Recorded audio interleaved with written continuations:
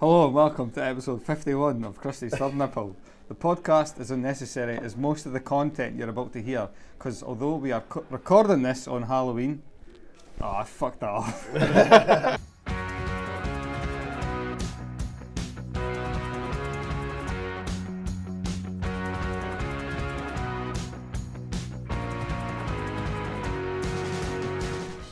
Hello and welcome to episode 51 of Krusty's Third Nipple. The podcast is unnecessary as most of the content you're about to hear, because although we are recording this on October 31st, Halloween will most likely be a distant memory by the time you hear it. But like Barry from EastEnders says, we're going to do it anyway. The iconic quote. My name's Kieran and joining me as ever are Darren. Hello. And Tarek. Hi. As we tell you what we have enjoyed, and it fucked that up again.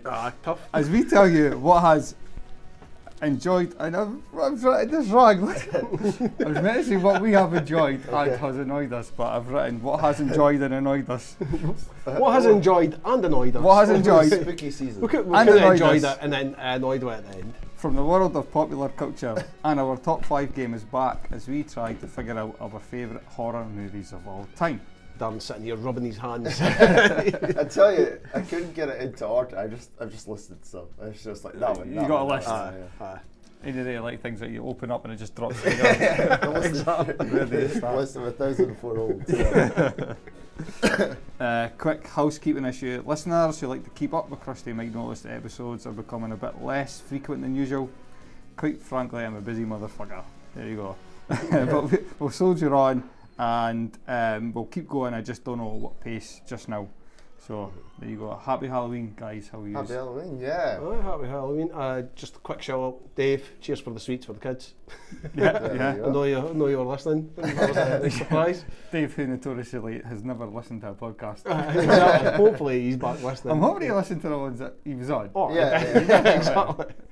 And I've just got to say, Got his good gut. selection of sweets that you had for Yeah, the kids. yeah. Actual bars and stuff like that. I mean, Bella was rating every kind of drop that she was getting. She was, they're just Frutellas, they were rubbish. Right, And she was, I want to go, like in America, you get big Hershey bars and stuff like that. And then went across one house and Evie got a mint Aero bar. And that's nice. Bella's favourite. Nice. And the negotiations between Bella and Evie to try and get this. Evie had got all some- the power. She had Bella in her hand. You gotta have some cash if you're handing that hand over foot. Oh, exactly. It's a Big lot glass. easier, to just go for like a multi-packs of stuff. And there's no harm in doing that, especially if it's like Haribo's and stuff. Aye. You know, they are good. Yeah, that's the £2-3 a treats. bag, and you're getting about 24, 20. I was about to say, how many is that per geyser? Well, we're out in force just now. Yeah. We saw a gang circling the building. If I remember your road trip games with Evie and Erica negotiating, Evie was a master negotiator. Oh, hell yeah. There's no way she's let go with that. Oh, that no, little fight, like. she's no like, even my brother, he was like, Bella, Evie, you've got all the cards here. You've got all the cards. Don't let go. Just wait till you really need something and then drop this. Yeah. She's like, yeah. We gave out like mini packets of Haribo and mini Kit Kats, and Kit Kats were like Kats, ghoul flavoured, like covered the packaging was. Yeah. Where would they rank in the Evie scale? Or the Bell sorry. scale. No, they'd be alright because they're not just the bog standard Haribos, Right. but they're still, I'd say you'd probably get maybe about a 4 out of 10 for that. 4 out of 10. Yeah, so yeah, That's about a 10. They're like the stocking stuffers. Yeah. So one of the first people to come to our house were like 2 kids, like they could barely like walk. That's how young they were, right? And so it was right down, and they never really told the joke. They sung a wee song or something. That's fine, farewell. And they right down and got about 6 of them. I'm like, Recession here. wait a minute, this is going to last me all night. Cost of living crisis, yeah. See, when the teenagers get around here, they're going to be demanding blood. Yeah. They're going to be sending them at you. It's inflation, man. Fucking hell. It's like, I think, shit, yeah. man, what did I do? I think your scale should actually be adjusted for inflation. Yeah, You know, like, it's got to be like a 5 or a 6 out Bang of for your 10. buck. Exactly. Yeah. So I like trying to guess the punchlines of the jokes Right. because they're all pun. Yeah, mostly yeah, puns, yeah. right? So like goulash and goalkeeper and all that sort of stuff, right? But what threw me right off my game was somebody dressed up as Jimmy Savile coming to the door. How old are they? Wowza. He was 13. It's that right. I'd say that's right. That internet age where that's like the humour. Yeah, to do Yeah. that. I It's think fun I enough have to age kids like that. But at 13, between like 10 and 16, 17, they're all one age. Of Yeah. Youth. Just that. That's it.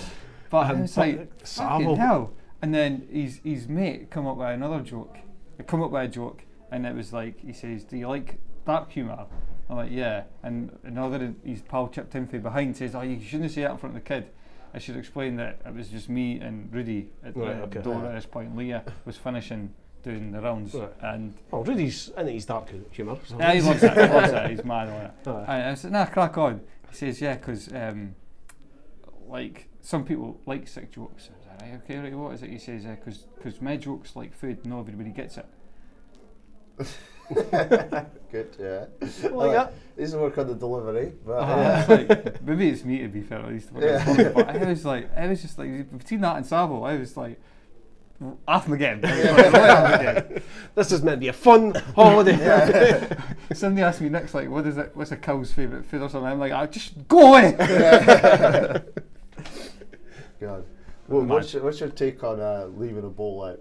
Do you like that, or more you like the interaction of it? I like the interaction of it. I do. But then there comes a time where it's like, we've done our rounds and it was like time to get the kids to bed. Yeah. And then that's when we get the older kids coming around and they're banging on the door and like, actually I'd rather you fuck off just now.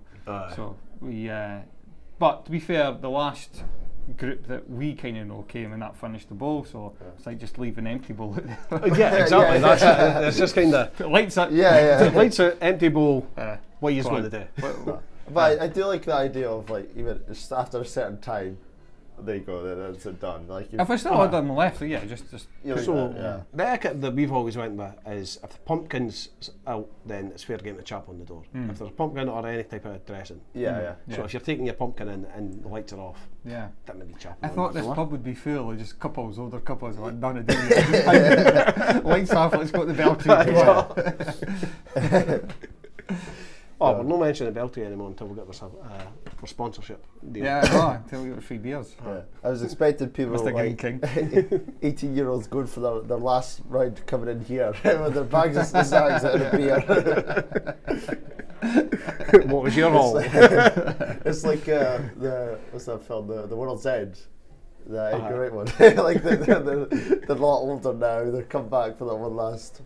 The last hurrah. Yeah.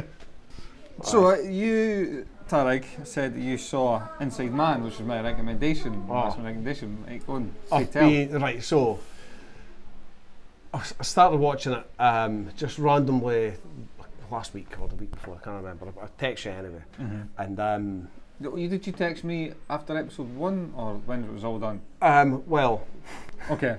you did say don't binge it. So I've done the first episode, and it was weird because whenever I put something on, if Izzy's not fairly engaged in it, then she's not going to take up on it. But it took maybe 15, 20 minutes, and then she actually was getting into it, and I was fully in from what you said about it. And after the first episode, I was just like, man, this fucking shit up. And Izzy was like, I'm not going to do another one. I was like, no, Kieran said don't binge. And then I binged the other 3. The same night? No that night, the night after. Right. I was getting a bit late, but I was just like, oh, let's just get this done. Come on. Yeah. But yeah, it was absolutely fantastic.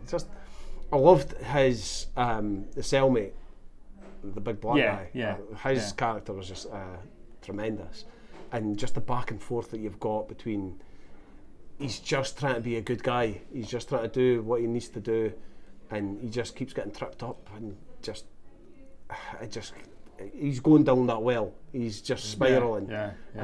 But he just does try. And the note at the end of the second is like a gut punch because he knows that even though he's trying to do the right thing, it's not going to work. It's like, can I twist this into? Nah, there's no way she's going to pick me up on this one. Yeah, tremendous TV show. I've been saying it to loads of people to just go and watch this. 4 episodes, and it's, 4 episodes, and it's got everything you need, drama-wise, emotional pulls, twists. It's great. Like, David Tennant more TV should be like that. Aye, it's just there's quick, there's easy. too boom. much like it's like kind of Netflix, like they just imagine have 30 episodes. Like even if the script or the story can't actually provide that, then that's why you get filler episodes or stretching stuff out or stories that go nowhere. That's the thing that's worried me, was the cliffhanger at the end, where it's potentially going to be a second series. Yeah. I don't think that. I really either they do it really well, or they just don't do it. Yeah. Because they can try and drag it out and try and make it something more than what it is. It's a brilliant fourth part. Boom. That's all you need. Move on to the next. The only show. thing is, and I don't want to. I'm trying not to spoil too much, but the guy has got a date, a final date. Yeah. So and that's pretty soon. Yeah. So if they want to do it, it would have to be over a short time, unless that date disappears, and that would be shite.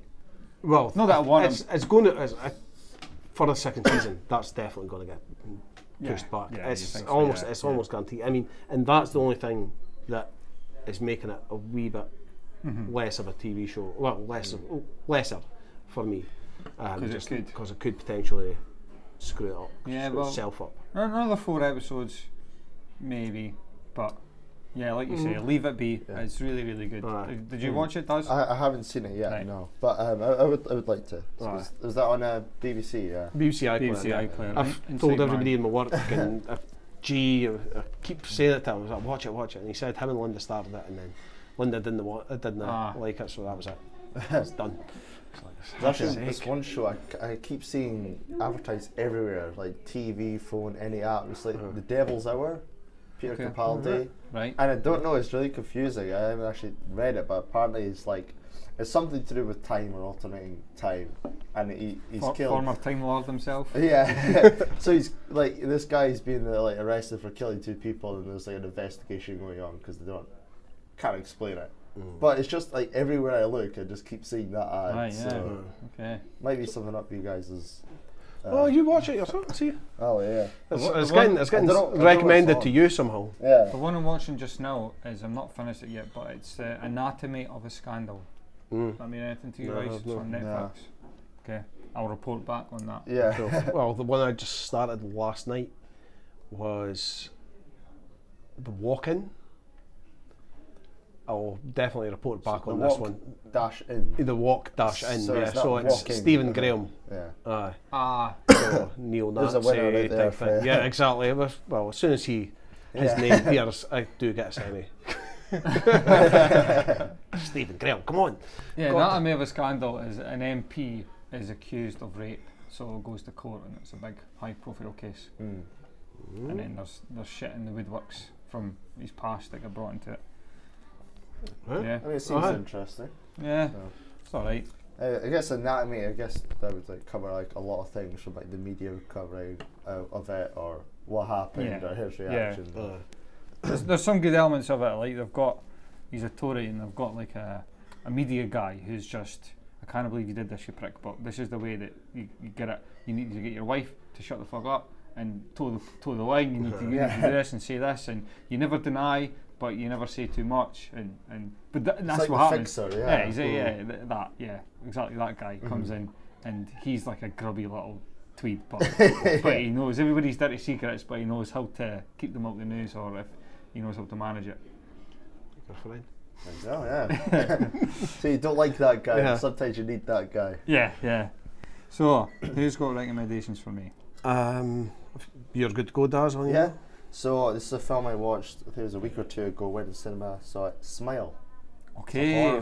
So keeping with the theme, even though it's probably November by people watch this. But it's got fireworks in it. Yeah. Guy Fawkes. My name is Dr. Rose Cotter. What do you want from me? Why is it that everybody else who's seen it is dead and you're alive? I've seen it too. You have it? Get away from me! Get away from me!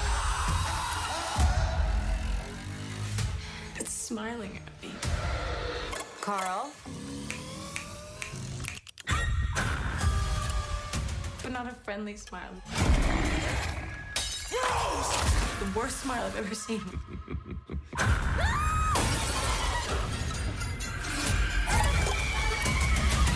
I am not gonna keep running.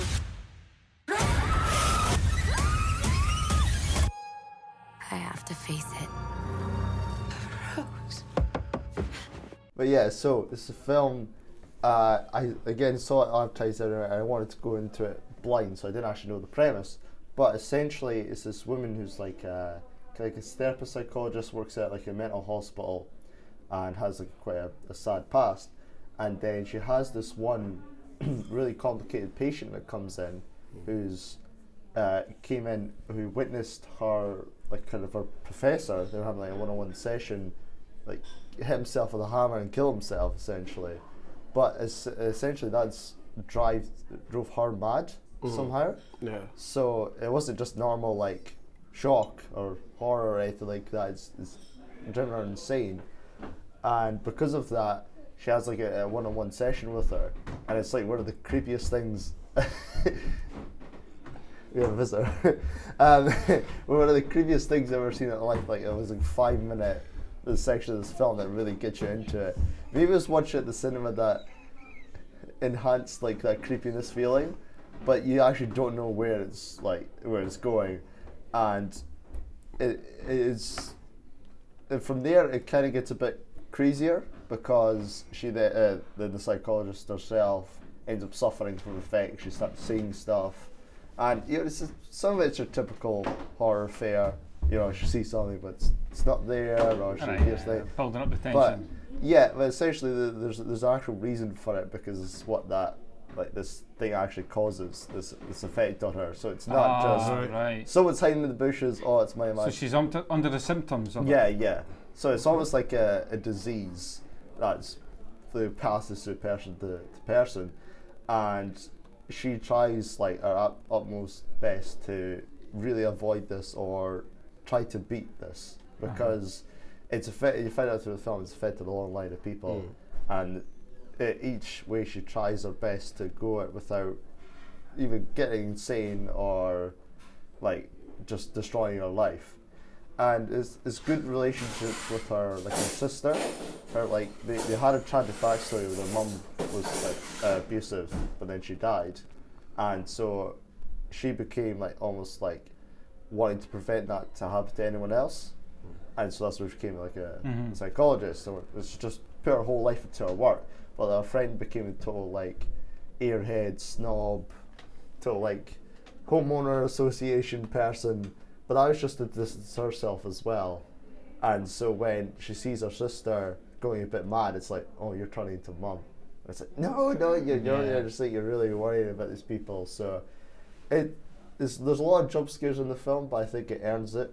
It's just because it's the part of the premise is that you're like is it almost like contagious. It's following you, so it makes sense for that to happen. It's not just, oh, I'm a ghost. I'm gonna jump out the cupboards for half an hour for no reason. So I've seen people really like it, I've seen people really hate it. It's just right on that line for me. So it tried to comment a lot about mental health in the film. It doesn't always do well, but I think it is somewhat self-aware. Like there's two cops that investigate the initial thing and ask her, well, what's your opinion? I have this one cop is like, oh yeah, she's a total loon, right? The other one's like, no, you don't say that. Like, what are you talking about? So I mean, I quite like it. I think it's a film that I'd like revisit.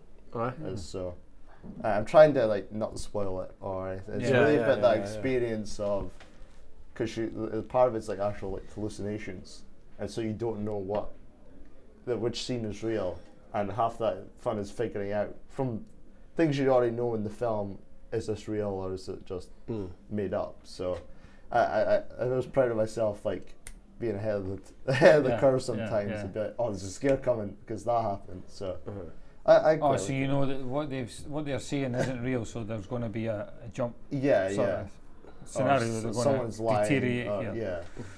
I've heard this reviewed a couple of times, and one person was saying it's been criticised by like people who are saying, oh, you're not really painting mental health in a good light here, or you're making light of it, but it's a horror movie. It's not meant to be. I think again, like you see, we've taught this before, but I think people really appreciate takes on mental health in other horror films like A24 ones, where it's like, okay, there's a bit more mature about it. It's not, oh, some guy's escaped from a mental asylum, he's clearly a killer psychopath. So I think it's just like in between them two. But what it sounds like is that because it's clearly explained the reasons for their behaviour, it's not making light of that, because that's that and this is this.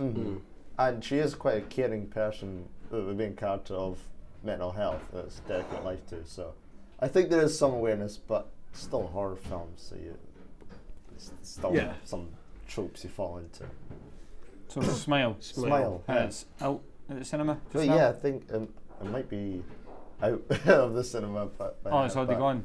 Maybe, I don't know. I still see it on buses. Yeah. Like creepy face. Creepy smile. So it's quite a simple film, but the techniques were like kept me invested. So. Sounds good. Nice. You want to go next, Derek? Yeah, we'll go for it. So, keeping in line with our next episode, which we've not even mentioned yet. Yeah. Oh, true. So what is the next episode? So the next episode is going to be The Black Klansman by the director Spike Lee. So I went down the wee Spike Lee. And didn't he make a film called Inside Man? Yes, he did. That's a good film too. Yeah, very good film. So I went for his one that he did after Black Klansman. It's The Five Bloods. Five Bloods. Okay.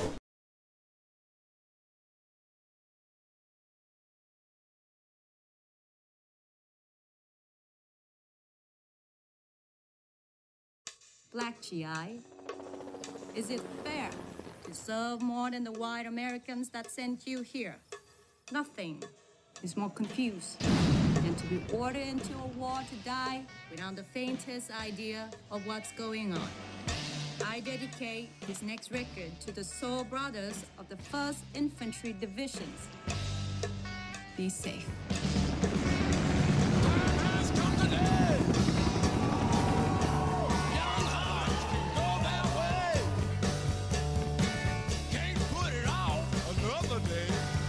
Gentlemen, welcome back to Vietnam.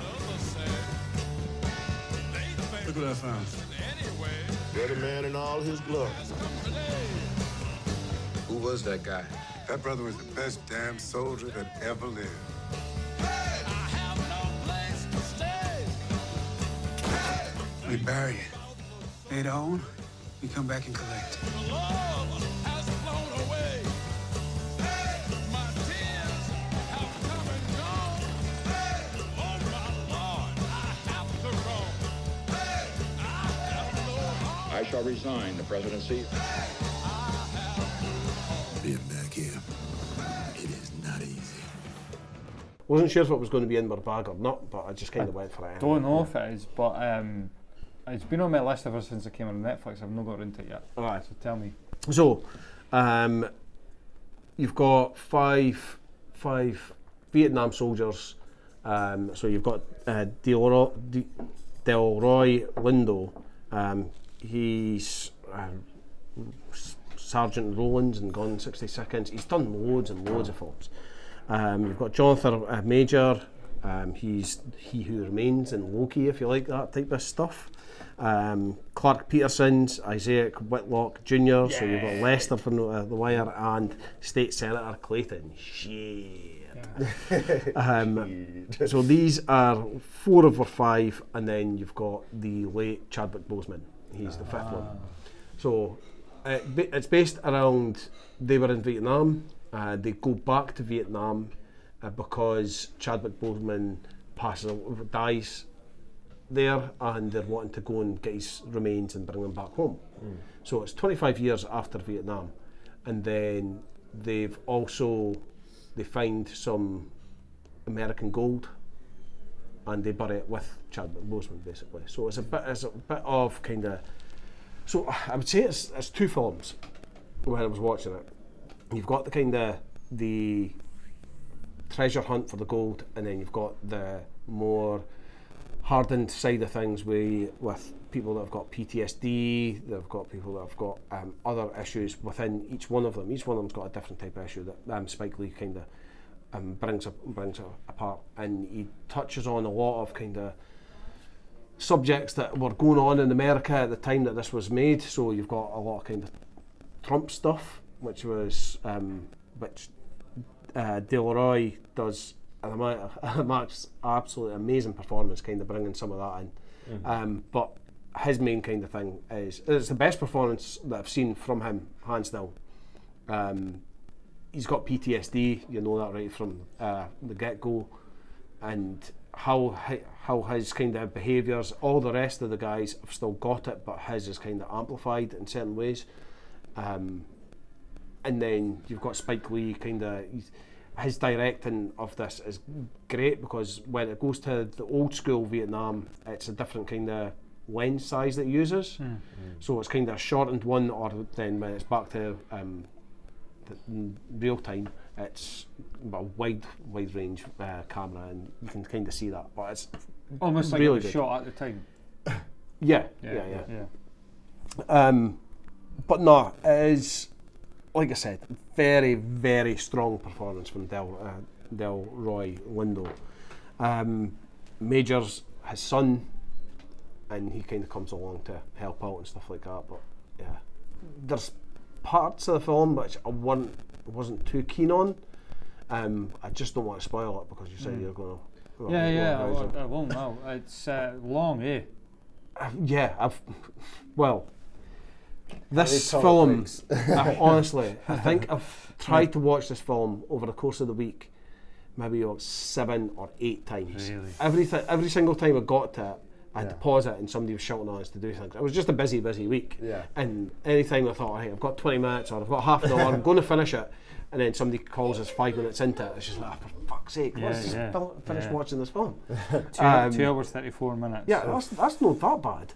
But honestly, see when you just get interrupted, it's just like, no, I'm invested in this, I want to see it. It's like a parent inflation at that time. That's like 5 minutes. Damn you kids.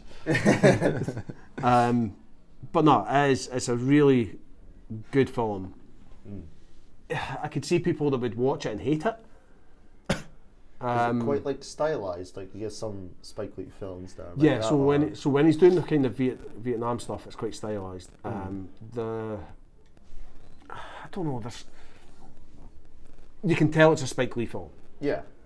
But some of the dialogue, it just feels kind of forced sometimes. Almost kind of, you can see that it breaks into a different movie midway point and stuff like that. So it's watch it. Let's hear what you think. Any of our listeners, watch it. Let me hear what you think as well. It is a bit of Gone in 60 Seconds, but that Delroy Lindo, I've seen him in loads of stuff, but there's one that's I'm looking through rapidly at IMDb now and thinking, what one is it? What's the one where I'm like, that's him? And I kind of quite. Honestly, there's so many movies. I think this guy's got a back catalogue of must be 200 movies at least. Yeah, he's always in movies as like a cop, or like do you have it? Just random things. No, that looked like an exclaimed point. No, that was me at the end of the list. It's just like, done. Fuck. But yeah, love obviously Clark Peters and Shia Whitlock Jr. Aye. And this was Chadwick's last movie. Was it his last one? Was it? So I watched an interview with Clark Peters, and he was saying that he didn't know that Chadwick had cancer at the time. Yeah, he kept it to himself. He kept it, and he said that when he was on set, there was nurses kind of going around him, giving massages, and Lester. He said this in an interview on Good Morning Britain. He was like, I thought he was just a pampered. Got that Disney money. And then he kind of broke down. He was like, I can't believe that I felt like that way about him and that was kind of That's that was fair. what was going through. He was He too was just like, professional, "Jeez." wasn't he? He was like, I mean, obviously wanted to work till the last as well. Aye. You know, and put Was in- that other Chadwick film that we saw? It was around about that time as well. It was the Yeah, cop one. it was Oh yeah, 21. 21 jumps. No, No, No, 21 bridges. 21 So, bridges. yeah. That's it. 21 bridges. I thought it was even New boroughs, but yeah, it was around New York, wasn't it? And Yeah, yeah. that was a decent film. It was alright, yeah, Uh-huh. yeah, fine, yeah. Oh, Couple of good twists in that, and yeah, nice. I think it's semi-action, was it?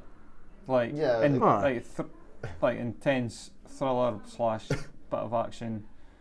Yeah, It's more about the impact, wasn't it? Like, but I was just looking there that the guy from Finland, Jasper Pakkanen, probably pronouncing that wrong, but he's in Black Klansman as well. Yes. He's in this. So there's a few that Yeah, crossover with Spike Lee's kind of. Yeah. Ah, nice. Okay. Is it, two Aye, that's me. Beavertons? Yes, please. I'll go with my recommend, and I'll go back to the Halloween Very good. theme. And this time it's not something you watch, but something you read. Ooh. You know I'm a good reader. Darren will be pleased to know it's the book that I got, and it took me bloody ages to get to. But Blood Sugar. I got this from the Broughty Ferry Library, no less. So Sorry, what do you want a wee cheer? The way you said. it's just like see if you went into a library, like where do you fucking start, man? Like, Well, you've got to get your membership. well, I did that. Well, I tried to get it off Poppy's. Kieran Finlay. Poppy had one. I was You've still got something outstanding, Mr. Finlay. Can I get this book that's like clearly for an adult on this thing? No, you take out your own membership, sir. Yeah. But it was just Yeah, as well was it? because then you get an app now, so then your account's on it, and then you can extend. I was your about to say, book. was it a buzzer beater for you to So- return it? Exactly. I managed to extend it and then take it on holiday, and that's where it got done. Right. So anyway, so yeah, that's another reason I've been away and hardly had time to kind of watch stuff. So, so this is from, like, it's a dark book. Like, it's from the imagination of a novelist called Daniel Kraus, and he co-authored The Shape of Water. Remember that film that won some Oscars and was kind of. Yeah, but did discuss it for something because it won the Oscars over another movie that people liked. Yeah. Yeah, Is that yeah, the one yeah. with the That- fish man? Yeah. Yeah. But he co-wrote that with Guillermo del Toro, and then he went on, I think, to direct the movie and so on. Yeah. Quick one though is there is another book called Blood Sugar by Sasha Rothschild. It's not that one.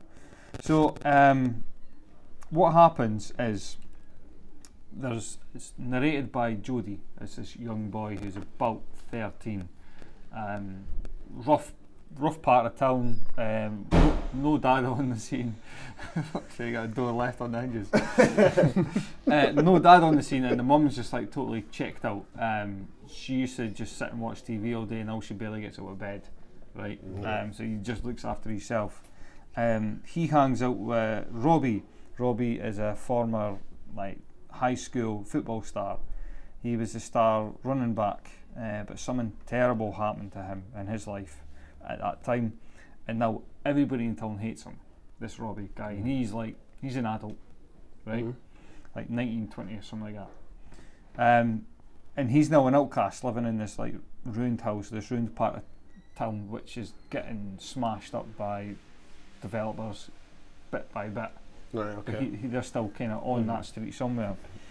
And he's hatching a scheme to get everybody back, and what his scheme is to on Halloween hand out sweeties that he's poisoned or put glass into or razor blades into, right? Yeah, the urban myth, yeah. Yeah. Taryn's laughing because I told him the story earlier on. Yeah. No wonder you're told Yeah, us no, that. that's what I said. Anyway.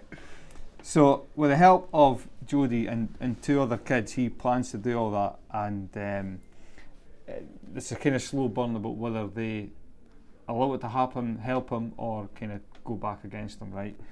So, Jodie, and then there's his foster sister Midge, who is pretty much mute, apart from when she whispers to insects. This is dark. This is really bad, but it gets good. To what? Insects? Insects. Oh, That's the only time she speaks is when she's. She has this affinity to insects, right? And you learn why, and it's just sad. It's just sad. This is a sad book, but the way it's told is it's fucking hilarious. Like anyway. Right. So this is the dark humour you're talking This is about. yeah. And she's like bounced around loads of foster placements until she's settled in this one. And there's a girl who's her mutual friend called Dag or Dagmar, and she comes from like an affluent family, but she pines for her sister who's been institutionalised. It's like she was given all the investment and time from the parents and failed. Now she's like been punted to a home, and now it's all on Dag. All that piano lessons, all this and that. She's good at it all, but she's no time for it, and she's rebelling and all. So they three kids hang out at Robbie's house and hatch his plan, or Robbie hatches his plan and gets them involved, right? As I said, it's a slow build, and there's a nice little twist at the end if you kind of pay attention about something that happens near the start. It comes back and ties around, but the plot is not really what drives this book. It's Jody. He's the fucking star. He narrates the entire thing, right? There's chapters here and there where they're told from the point of view of Robbie. He writes a letter to his teacher, or I think he's his former teacher, and then you hear a bit about his backstory and that. And Dag writes to her sister, who's in, as I said, in the home.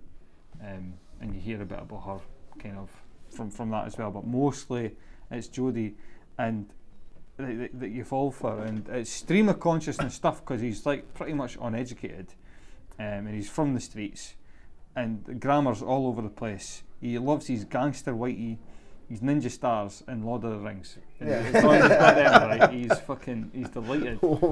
he chucks in Lord of the Ring references as if everybody loves it. It's pretty funny. It's really funny. His insults towards Robbie are fucking hilarious. He's scared of him because Robbie's obviously like 6 years older and beats him up and stuff like that, right? But at the same time, that's his only like father figure. That's his only leading light. Robbie says it's not good to swear, right? So instead of swearing, he uses words of TV shows that his mum watches. So instead of saying shit, he says Shark Week, right? So he would just say it all the time. Well, that's total Shark Week.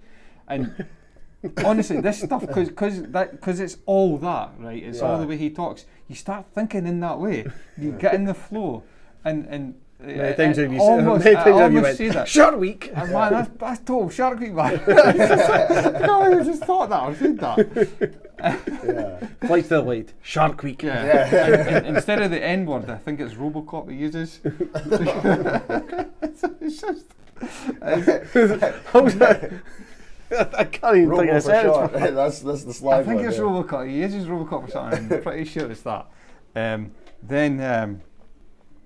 his insults towards Robbie, who it's like fair to say has put on a few pounds since his glory days at high school, they're just hilarious. There was like 3 on the first page alone that just had me, just like not high school humour, calling somebody fat, right? But in 3 different ways, and then one of them was like better than the last. That's the kind of humour it is, and it's really good.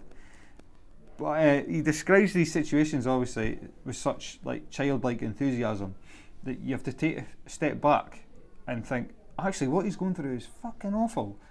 Like there's no food, there's like rats in the house, he's walking through old pizza boxes at Robbie's house, there's fucking needles and syringes, and obviously what they're planning to do is dark as fuck. It's a bit of a horror trope, but what it makes you think as well is like, to go through with it, what you have to do, you have to go to the shop, you've got to buy the sweeties. What sweeties goes well with broken glass? How is it going to fit in? Is it a Snickers? Is it a marshmallow? So there's that. So it's bad, but that's the genius of it. There's no doubt it's dark as fuck, but it's piss funny at the same time because it's just normal to him. Like that's the way he's grown up. So he doesn't describe all these things as if it's bad. He just describes them in his manner. And then that's what he says. You've got to like challenges you anyway. But it is very accessible. It's only about 200 and odd pages. Short chapters, nice and easy.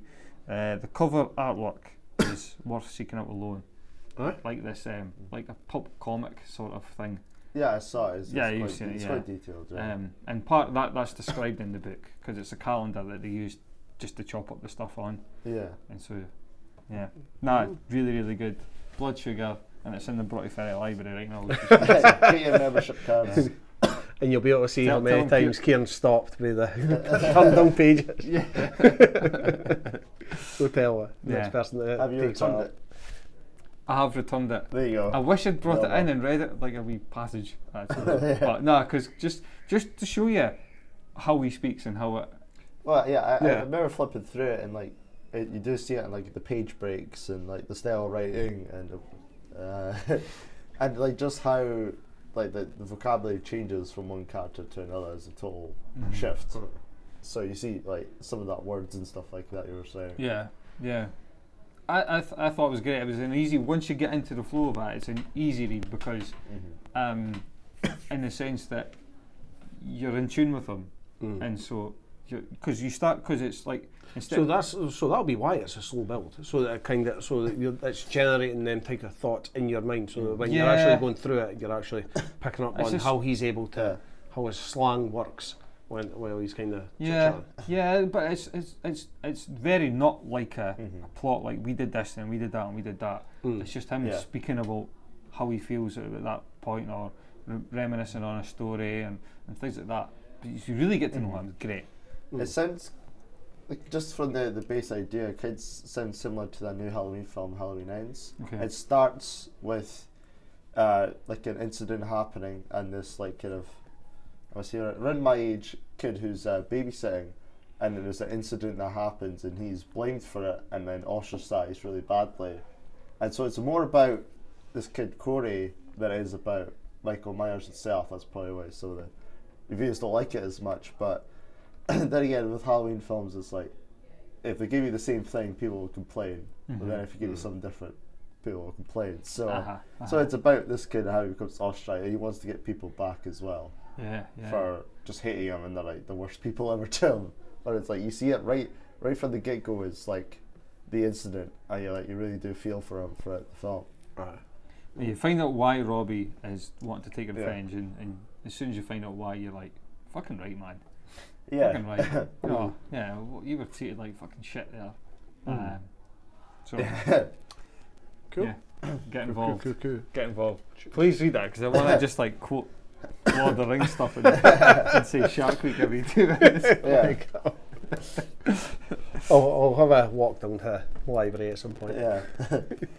Okay, now we're on to what we are asking you to avoid, and I'm on a roll here. I'm going to Right, keep go going. for it. Right, so you talked about you saw Inside Man, which I recommended. I ended up watching something which somebody did not recommend, actively said avoid. I came by. Yay! So I'll tell you the story. Right? I'll set the scene. This is a week where we're not watching something for this podcast, so it's like a free Friday. Right, okay. Dan's at mine, kids are down, and Leah's staying up for the night. So like, okay, we're going to watch something together. What we're going to watch, and like, one of the reasons I really like doing this podcast is that kind of it takes you away from the, I don't know, what you want to watch. Oh, I don't know. No, I'm not in the mood for that. And honestly, 20 minutes pass. There's a debate raging on, and it's like, Jesus. So that was happening, right? I love that debate. I think the main thing was that you were about to go on holiday, and then Leah suggested let's start a series. But Why it's you like start a series? that's that was my point. I think that's it. Yeah, the so guy's it was unified way of going around it, and Dad was like, "We'll start it when we get back, so it's fresh." Yep. Also, so you went for a movie, Darren's not there all the time, so why would you start a season? Like, why would you watch one episode of someone else? And then a week later have to watch it again because he wants to go back to the 90s. And it was the Watcher, and I was just telling people, this is like a true case, but it'll be over dramatized for Netflix. I have severed ties with the Watcher. I've not watched one episode. Leah's done it on her own, and that's the kind of that's the way I want it to stay. So that's something fine, about it I'm not. I've heard bad things about it anyway. Well, so the actual not to get too deep, but the actual Watcher case, it's just one of those like, oh, that's kind of creepy, but it's not like someone like went on a tear and killed 5 people. But with this, it's gonna be like. It's going to be almost like Hot Fuzz when you find out the whole town's in on it or something like that. So yeah. See, now you've intrigued us now. So it's like Hot Fuzz, because I would fucking watch the shit. A TV series of Hot Fuzz, I would watch I would that. say it's just people being overly suspicious. I think it's going to be. So we settled on, me and Leah kind of saw something and thought, oh, British film, fine. Bit of a thriller kind of thing going on there. Yeah, fine. It looked like a simple plot. Yeah. You know, not too much to think about. Leah was on board. Darren was like that, but he wasn't. I was going to say, were you just letting this play out? Were you just sitting back and just going, go and do this to yourself then, motherfuckers? It wasn't so much that, it's just that, again, there's that back and forth debate going on, and the came out I was put on, it's like, I wait like 5 minutes in to say, yeah, I avoided this film. Yeah. But like, well played, yeah. Well played, I like that. But honestly, I was glad it was peace. It was like, I think you done it for the greater good. Yeah. Because me and Leah were kind of in agreement, and yeah, he wasn't wanting to go and fuck that up. Because that would have put us back to square one. Yeah, we never watched anything that night. But I completely forgot what he said.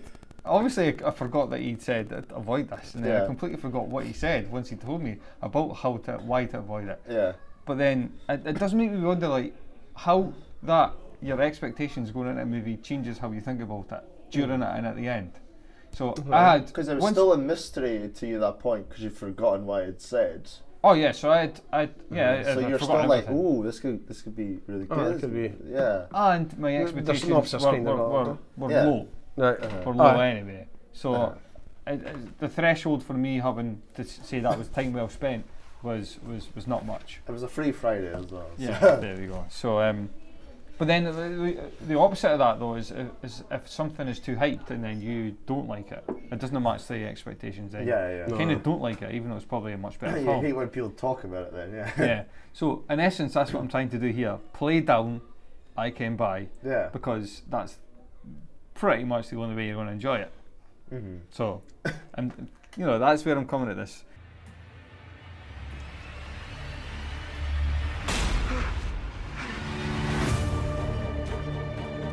I broke into that judge's house and I told you to keep me out of it. I don't know what I saw. Why would he have a letter addressed to Hector Blake? I can't just give up the fight. What are you doing outside his house anyway? Hector's hiding something. I really tried to be kind. But I had this rage that was so liberating, so empowering. Do you want to know what happened?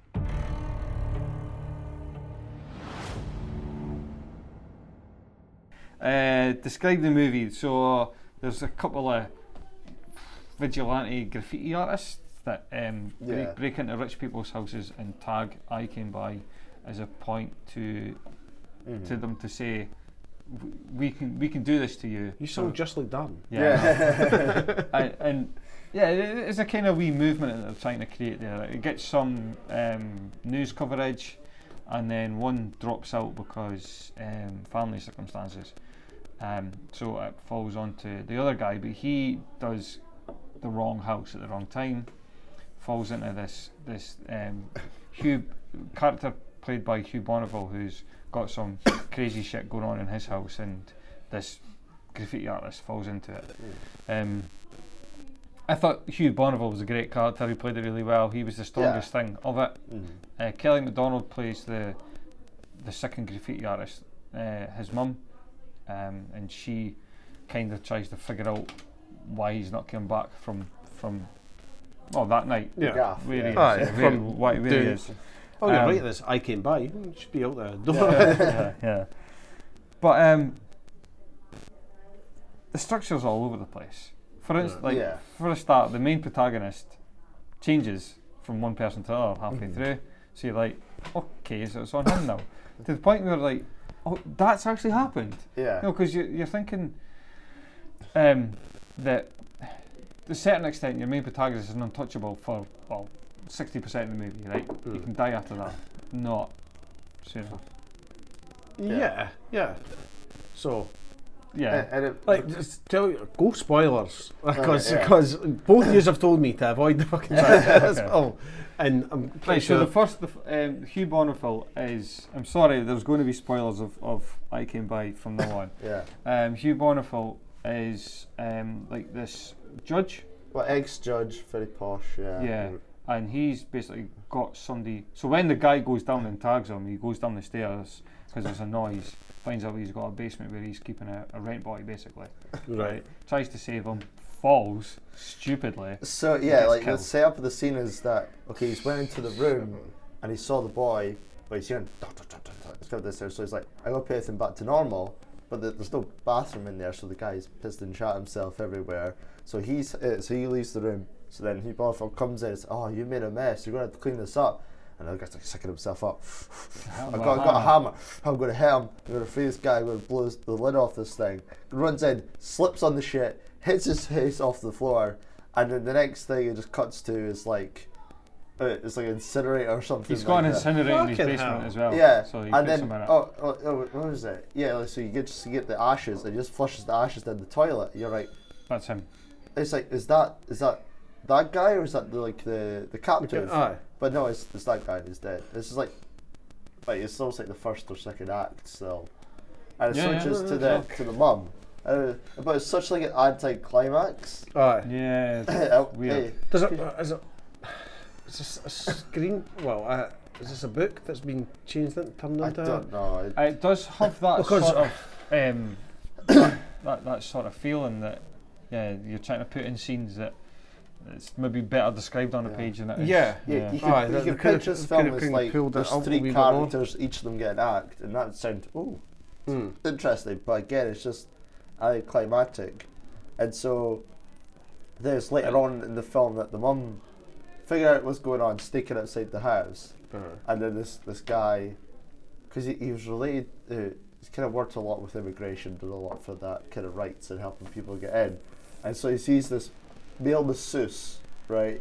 Well, I think he probably seeks him out, to be fair. Well, yeah. Seeks out these vulnerable people in difficult situations. So you invite some along, and here's by some immigration side. It's like, oh, none of your family's in this country. Oh, you're easily disappeared then. Aye. Yeah, you don't have any records.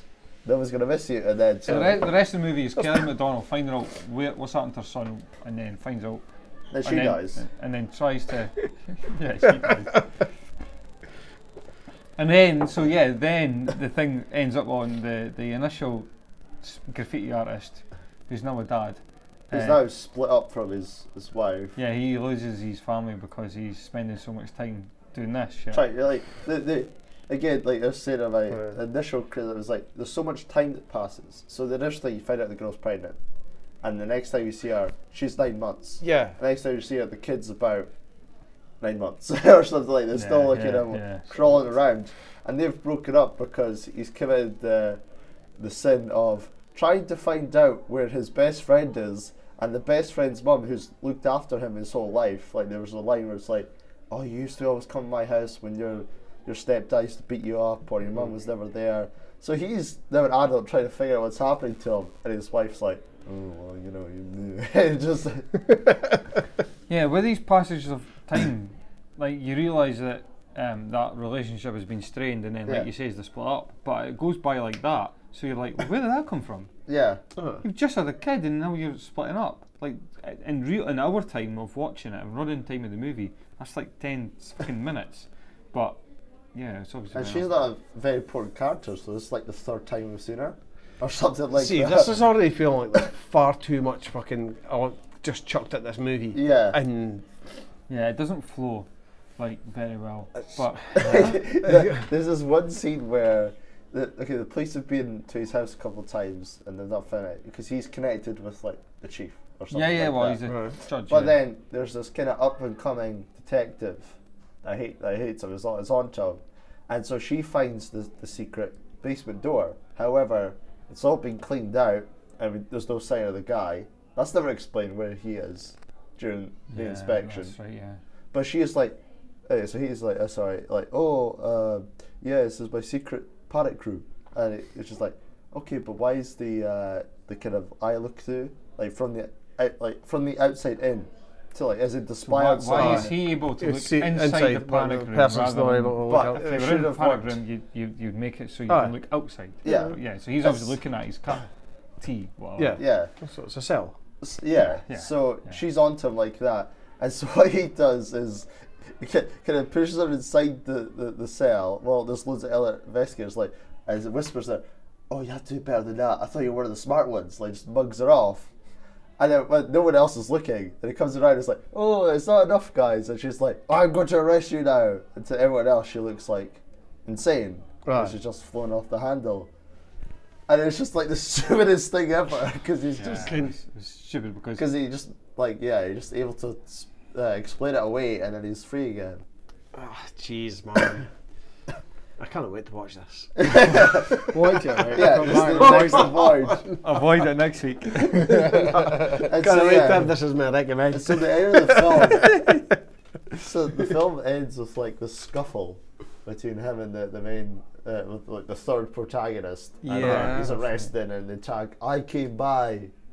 So it's like now they're even more vigilantes. Yeah. Oh yeah, because he manages to handcuff him. Yeah. And, Right. and he's tagged "I came by" and then he's fucked off. So Phone the place. Yeah. phone the police, basement there, incinerator there, guy there, tagged. That's a What'd you- good. That's a So good good. house for a killer, man. Yeah, If a no. killer's on the market, What did you make of the backstory? The way you bought a film. It's like Oh, because his dad, yeah, right? So his dad left his mum and ran away with his dad owns a factory in India somewhere. or an something immigrant. Yeah, and so and then he just picked up this. His dad's picked up this random boy, took him into there. So it's like ages with Hugh Bonneville at the time when he was young, and then basically just had him on the side when he was like too young. Like a live-in lover. Banished the immigrant. wife from the and then so she kills herself. Yeah. So- but in front of the family.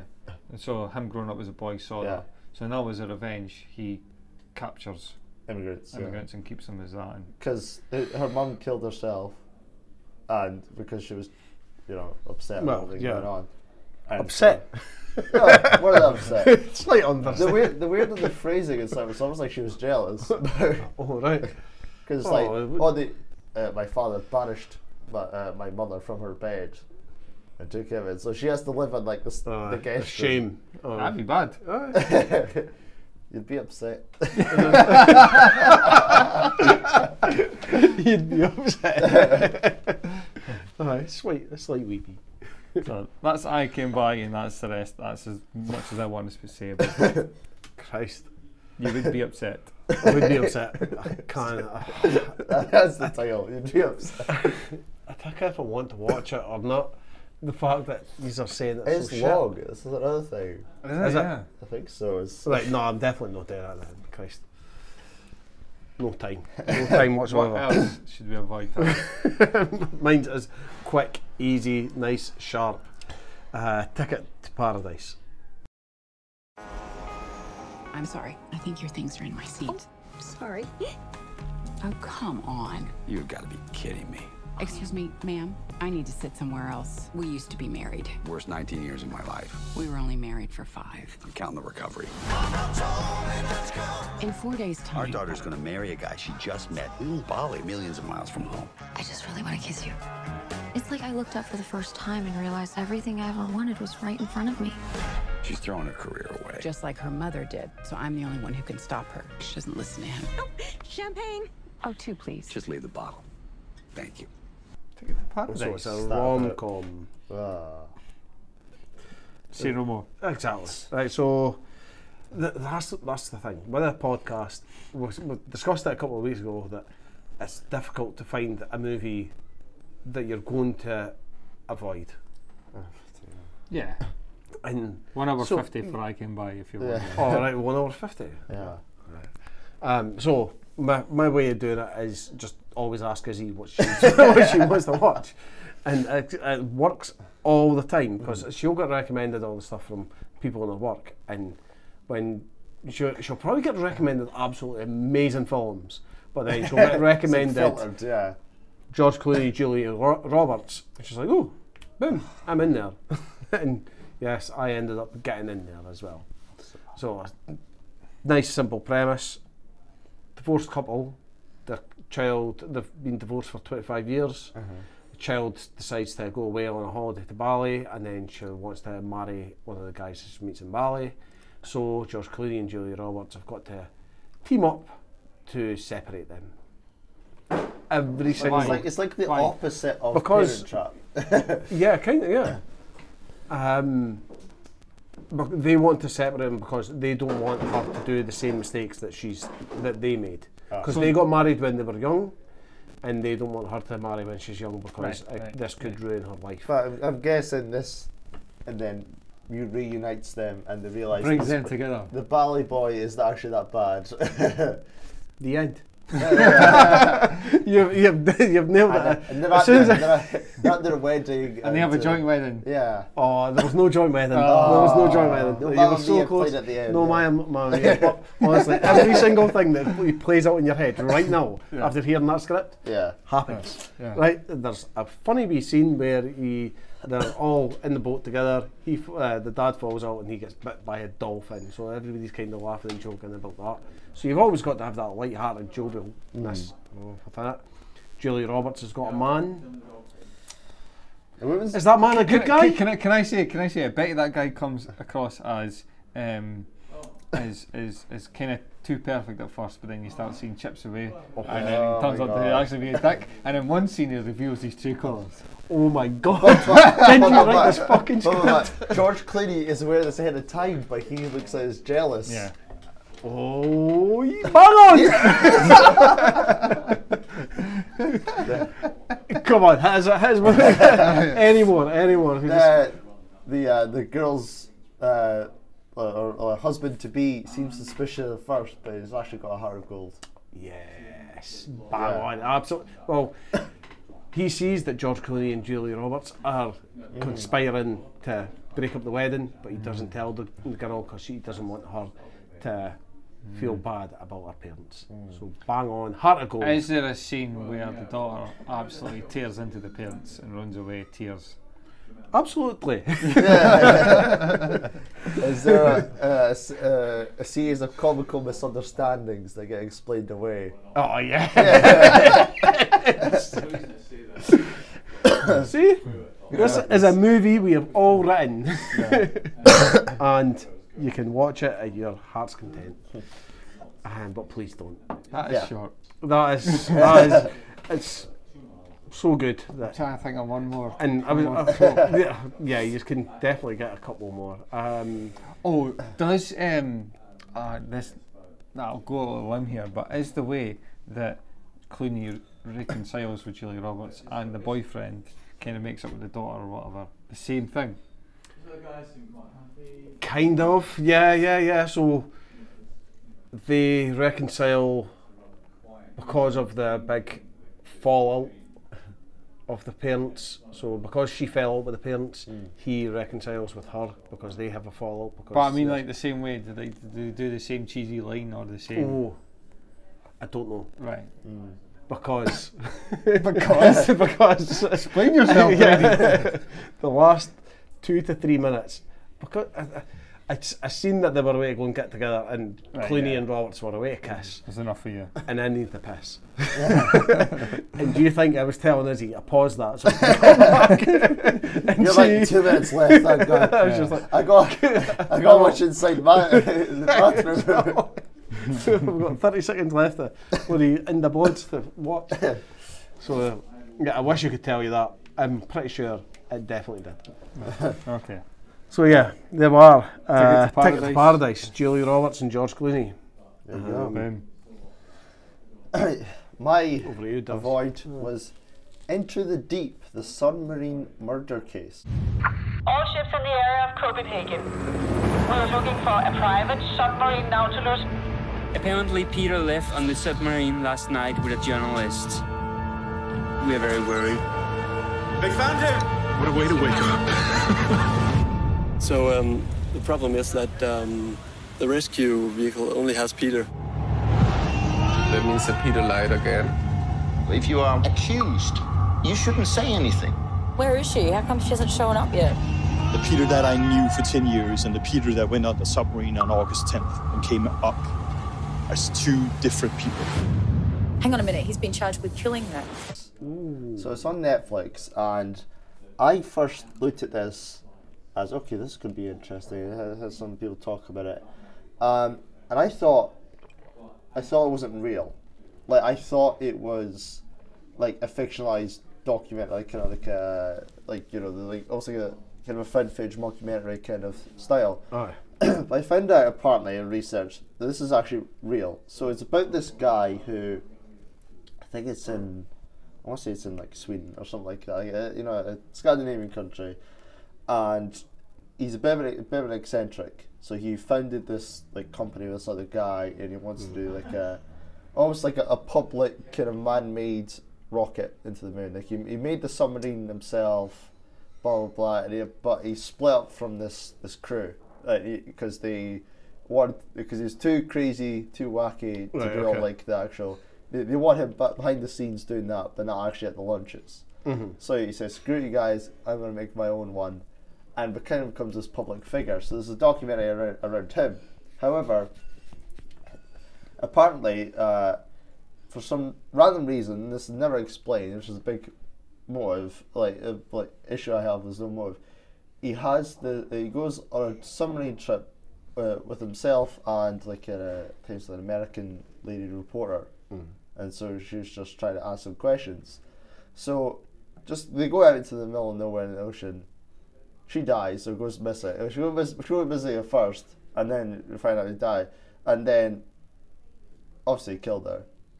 But the film stretches that out for it. It's just like, could it be him or what's this? And it's like, it's almost like he's got this cold personality when no one could believe they could ever do a bad thing, and he's never seen as like dangerous or like an evil kind of crazy. Sinister, it's just sinister. It's just a bit wacky, and then it was almost like making a murderer parodies where they were cutting back to interviews of him, and they were just trying to make it like seem overly sinister.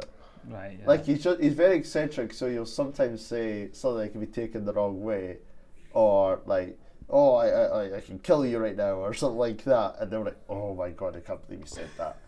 And it's the stupidest thing. And for instance, like one of the supporters, so he gets loads of volunteers and supporters. So one of them is a woman. She gets interviewed, and he's like, "Oh," she randomly texts them one time. It's like, "Oh, I could die right now. If only you could just send me death threats." It was like, that's like the weirdest thing ever. Like, who would actually say, "Send me death threats"? And so he goes like this, "Oh, I will kill you. I will stab you. I will do it," just playing along. And then they show that later. It's like, "This is what he said to me." I didn't know he was capable of this. So it's like, you asked him. You asked him. Yeah, and somebody who planned to do that probably wouldn't text you. Yeah, but it was just like it was really silly stuff. I'll get a chainsaw. Like that's actually thing people do. But well, most people do. Sorry, but like it was just so weird. And then they're like, there's no real like explanation about it. It's pretty boring, and they always try to make this guy seem even like he did a terrible thing. Don't get me wrong, but it was just, what was the point? What do you think would happen if Netflix made a 10-part series of like your life, and so jokes that you told and that were like this podcast spin-off series about the fucking joke that you just told, and it didn't hit or wasn't that dark, and that means you must be fucking evil. Like, how you recommended a lot of horror movies. It's had a passion for violence since day one. He sold his car straight after that. Terrible, yeah. But all the clues are there. It's like they want, like this documentary made no sense because they made it before he did anything wrong. So it was a lot about he's getting a lot of traction. He's making all this stuff up. Like he's not a real engineer. He's just self-taught and stuff like that. They were using that against him. It was like, he's made his own successful submarine. I think he's got something going here, and he's doing like rocket launches and stuff. Like there's some, trial and error, sure, but it's just weird. He's not a sensible guy, man. it's just so. I can't explain it. Like you have to see it, just how slow it goes, and people are like, "No, darling, we don't want people to see it." Yeah, it's like I can't believe he did this. It's like okay. On IMDb, like the more like this, you might also like The Watcher. The Watcher. There you go. And Mr. Harrigan's Phone. Yeah, you should watch as well. Yeah. So I think you're seeping into Darren's algorithm. Yes, right there. We are. There's a movie this year called Into the Deep, and there looks to be another movie in production called Into the Deep. Yeah. So there you go. But take out what you want. Yeah, it's stupid. It's like I don't get it. Did what's his name from not Heroes? Shit. I was in Prime. The Boys. Superhero, The Boys. Yeah. Did he not do a movie called Into the Deep? Oh, what, The Deep. The Deep. Yeah. yeah. Did he not? Was that a book or a movie? Or was it? Yeah. Just a Into the Deep. If he hasn't. So is that us then? That's sum it up then. How many episodes is this? Just a one-off documentary thing? Oh yeah, it's just it's a movie. It's a movie? Yeah. And why did you watch it? What did you think would be good about it? Or were you I praying to hate it so you can fill this? No, like, I heard some things that were good about it, but I thought it was fake. So I thought, okay, so there's a lot of space to kind of like go like be interesting or like actually build this guy up as a creepy person or like kind of like a mockumentary style or like almost like an improvement upon series is like Making a Murderer where you have to stretch a lot of truths to kind of or like fill stuff up. So I felt okay, so this guy, I thought he's going to be innocent and that was going to be the big cliffhanger. It's like okay, he looks dead to rights, him and her somebody in the middle of nowhere, she's dead. Okay, it's like, what actually happened? I thought I was going to uncover that, and they kept teasing you like, truth's about to come, truth's about no, he's coming. Yeah. And it's like, oh, it's so dark because he never showed a sign of about to kill her. It's like, I don't even think he did. Like the thing is like, because they make him just be a guy. Built him up to. Yeah, it's just like, why? This makes no sense. I think because of Making the Murderer, the Netflix executives have just said, like, okay, let's just carbon copy this, and that producer or that editor or whatever, you are on every one of these types of. That's where they go wrong, because throw it out. One of the reasons Making a Murderer worked is it caught something at the right time, and it was quite different. Aye. But then that's it. Just be unique again. Do something else. Yeah. But again, that was one of the most genuinely like insane justice stories of all time. Like he was jailed for something that he didn't do for so many years, gets out, immediately jailed for something again. It's like, okay, so and they're right. There's loads of evidence, corruption and stuff like that. It's like, okay, so I think it earned it. But when you get season 2, the list of characters that were obviously bad apples. Like, they're obviously doing shit. They're just wrong. making themselves too niche with it, though. No, there is a true crime craze at the moment. And it really, fits the whole binge model. Because it's like, I need to know what happened. I need to. Yeah, true. And speaking of The Watcher, it's like, again, it's like a true case, but by itself, it's like, okay, that's. Have you done that? Was it Dahmer? Jeffrey Dahmer. Yeah. With even Peter's. I'm like halfway into it. I think it's good. I still I'm not too knowledgeable about it, so I don't know how much is true, but apparently it's quite close. So I think it's good because it's not dramatized. It's not. Or here's a talking head talking about it, or just like you get the Netflixisms of like here you go. It's like one episode. It's my actually favorite one by far is about this character who's. I think it's set in like the 80s or 90s, something like that. But it's about this gay black man who's deaf, and you really follow him throughout the whole episode about his struggles. He's got a lot of struggles at that time. Fuck yeah! And he wants to be a model, but fucking hell, come on, man! Give us a break. And and he's got like this really caring family. They all learn sign language for him and stuff like that. And you really go through his life, And a lot of the episodes are Dahmer focused, but then he's at a club and his best mate signs to him, there's a cute guy looking over there, and the camera pans around, it's Dahmer, and your heart sinks. It's like, oh no. Like I do like the episode because it's like, you're built up to enjoy. Yeah. A lot of the ones are about his childhood and or how he just he drugs people and kills them. It's like, okay. Yeah. I mean, it's to the point, which I like about the show. It's not the drag its feet, but that episode, it's called Silenced, is probably one of the better ones. Right. Okay. Because you really care for this guy, and then he just meets the wrong person at the wrong time. The thing with that one episode is like it's not like Dahmer just drugs him and kills him straight away. He actually spends a lot of time with him, and like they go on like several dates or meetups and stuff like that. And Dahmer tries to communicate with them, or uses like a writing pad and stuff to get to know him. It's like you're almost thinking like, does he kill him, or does he just let him get away? And you're like, there's a bit more intrigue to that episode than there's like montages of where he takes people in. And you don't get to know who that guy was, then screw him. But so I mean, the show's better than other ones. Fair enough. I can't get myself to put it on and just commit to that. I mean, Ian Pierce is a talented actor, so he does get into that weird mindset. I'm not going to touch it. Yeah, 8-9 episodes, is it? I don't need that shit. I don't need that shit in my life. Yeah, that's what I keep thinking. I mean, I've never been a true crime type fan. I know you guys do enjoy them, but it's just I prefer to sit down and have something enjoyable. I'm not a true crime fan. I like a crime drama. I like the psychology of things. Yeah, but I don't necessarily like true crime because there's always a hook or a bias towards why it's been shown, who's written it, who's telling the story, and more often than not, it's told to kind of glorify the person who's done it, or to spell intrigue into the workings of his mind. Yeah. And when that's somebody who has actually killed real people, I'm like, fuck you, man. Yeah, and we need to. Yeah, you don't deserve it. Yeah, so that's where I kind of.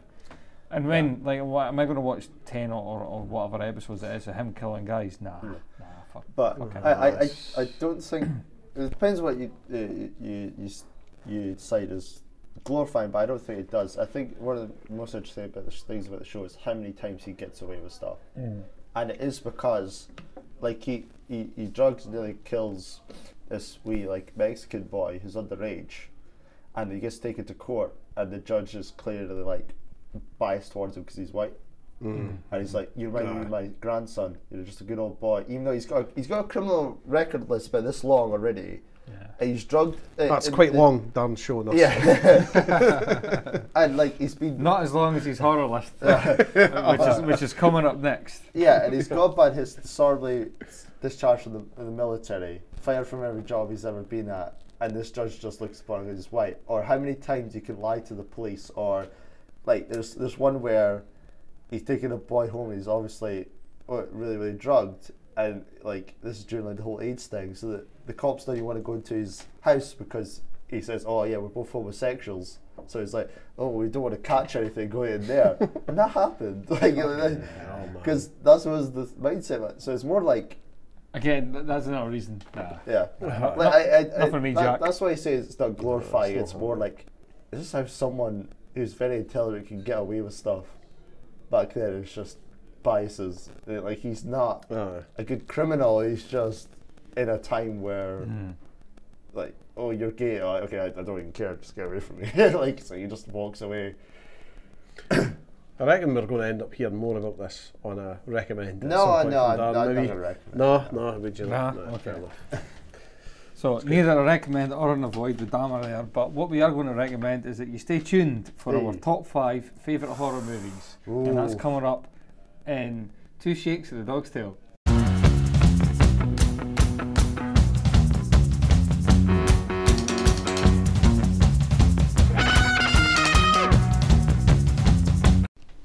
Right, welcome back, folks, to Chrissy's Third Nipple. This is the famous top 5 section where we try and argue our ways to a combined top 5. But we're going to be convenient about this. We're not going to throw our vetoes about, are we? I'll always throw my vetoes about. I know how to veto my way to getting my list. The theme of this one, since it's Halloween, is our top 5 favourite horror movies of all time.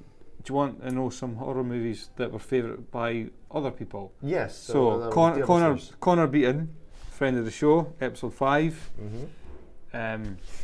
suggested The Host. Does that mean anything to you guys? Yeah, it might be a possession film, I don't know. Army of Darkness. Which is the Evil Dead. The Evil Dead sequel. Right, okay. Yeah, he showed me a clip from that today, and it was kind of like a horror comedy type thing. You know, it's funny because we were at the ice skating the other day, and we brought up our top 5 plans, and then I think to Rosie, Rosie brought up Rosie Deary, friend of the show. Yeah, how she didn't like Evil Dead. No, right enough. She was just like, no, get the fuck. She did say that. There you go, Connor. Andy Weir on Twitter said Relic is his favourite of recent years. An absolute hidden gem, a twist on the haunted house with the very real horror of dementia or Alzheimer's thrown in. Sweet. There you go. And also, while we were actually recording the show, where did you put it? Crusty one. Crusty one. Yep. Yeah. We got a message through from Luke Mill. How are you doing, Luke? How you doing, Luke? An American Werewolf in London, amazing practical effects, still holds up to this day. A close second would be The Thing, 1982, for the same reason. There you go, yeah. Thing. John Carpenter, yeah. Cheers, Luke. And Cheers. I will discuss this with you next time I see you in Aston. Yeah. Tell them what you make of our top 5 once it's done. Yeah, so that's good then. That's good. Oh. The Thing, you like The Thing? I like The Thing. Not to try to guess your list too much. So I will explain how our top 5 works. Veto. Me, pretty much just him saying veto. I mean, me, Darren and Tara will bring one to the table that we want in no matter what. And as long as that doesn't get vetoed, that is in. And that will make up the first 3 movies of the top 5. Round 2, we all bring another one in, and we have to whittle that down to just 1 to make our 4th. And then another round of that to make our 5. There you we go. each get 1 veto. Tara would like more. Basically, Tara doesn't see the greater good of this. No. He just wants his in no matter what. Oh, hell yeah. And it's not even like it's a good picks. It's like you see our top 5s. There's one fraudulent one, and the bottom of the 5 has got Tara grit all over it. Every time it's like 4 good movies. Excuse me. 1 shit movie. I've got my own opinions on the And movies top that you guys are like bringing 4 in. ones. It's a combined. It's just some random Polish war film. It's Yeah, like that nobody's seen. Over Have you watched it? No, No. seen it. Well, fuck off. Nobody's seen then. it. Over Wreck, one of the best Should watch it to see. horror films of all time. So, So we're top. like Well, first yeah. 3. Yeah, here So- we are, top 1, so Yeah. Okay, well I'll go first. I want Jaws in there. This Yeah. is why it's more than a horror, because it's an emotional story as well. You really pull for the characters. It builds up that storyline. That human essence is there. The theme tune is iconic. Cinematic masterclass. Been copied, or tried to be copied, countless times since. Hands down one of the best jump scares in movie history. The one where the guy's under the boat because there's a fisherman gone missing. yeah. Oh, hell And yeah. then I he's, thought you were he's gonna under, go for under the the- water, and then the head of the Yeah. guy, of the fisherman, just pops out of the window in the boat with like one eye missing. I I thought you were going going. one of the. He's the- throwing the bait. The bait out. He's trying he's to trying get the shark. That's even better. There you go. Was it? There you go. So yeah, the two best jump scares ever in movie history. So we did have a discussion about that at the ice game as well. But Yeah. like, I think that Jaws just comes as a horror because we said it's very similar to films like Alien or The Thing, where it's like a group of people go to an isolated thing and there's a monster. So even though it is during the day at a sunny beach, there's still a lot of things scare could be a horror and something else. Yeah, there's horror comedy. Horror and a sci-fi, horror and a comedy. Oh, fuck. Might change my picks. So we thought, I think it Yeah. just comes. So it simply, I think, has to be in the top 5. What's yours? What did I say? You're going to honestly. Darren, what's yours? My top 1 is Stephen King and Stanley Kubrick's The Shining. Yeah. So not only one of the best, the classic Stephen King horror books, but an amazing film on top of that as well. From the get-go, the haunting theme, the driving us all the way to the isolated thing. You're already strapped in. You're in the car with them. You're already a part of that isolation trapped thing, but not only just because of their location, because of the abusive past and alcoholic past of Jack Torrance. You know this is a family that's broken, and it's really beaten down already. And so when they are going there, it seems like they're trying to put like a band-aid on the situation. You know, he's got this mental writing block, and it's like, you know what, all I need is this time away from everything throughout the world. And then what I love about horror as well is because you can take many forms, you can address many things. This is a film about an abusive family, but adding on top of that a creepy hotel with a lot of supernatural elements as well. It only increases it more and more because Stanley Kubrick's direction is just amazing. You know, he's very much a perfectionist. You know, he kind of haunted Shelley Duvall through the point where she was having mental breakdowns and pulled out her hair. I think it's a bit far. I was going to say, we're laughing at but it. It only adds to her. These wacky directors. But even throughout the film, there's like paths. You know, the iconic shots with Danny on the tricycle. He takes paths throughout the hotel that aren't plausible. So even you might not notice it straight away, but subconsciously, you know, this is a hotel that's shifting. It's got your worst your interests at heart. The two twins. They want to play with us, Danny. That's been parodied to death, but it's out of respect of how creepy this film is. I think some of the best scenes are Jack with the some of the ghosts, like the bartender, that's encouraging him to give in to his worst demons. And you think about the book is based off Stephen King and his his vices, and so in the book he does try to paint himself in a better light and give himself a good ending, but it's a horror film with Kubrick. It's got to have that bit of an edge at the end. So you know he's chasing around with an axe, kills the I forgot his name, the other guy with the Shining, not just Danny. I can't remember. Years. But you know he's chopping down the door, and how they direct they get the camera to follow the direction of the axe, and here's Johnny and everything like that, and the actual total fear of being isolated and with cabin fever with ghosts on top of that and everything. Just it brings it together to be an iconic film, and you do feel it from at the end where you know he's dead in the middle of the hedge maze that's frozen over. You think, oh, thank God you're dead, and then you see the slow zoom into the painting, the photo, sorry, and he's been consumed by the hotel to be another ghost.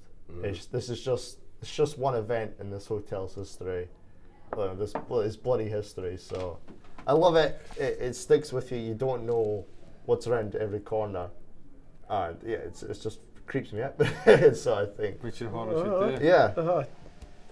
No, that's got to be in there. I don't know why anybody would say not The Shining.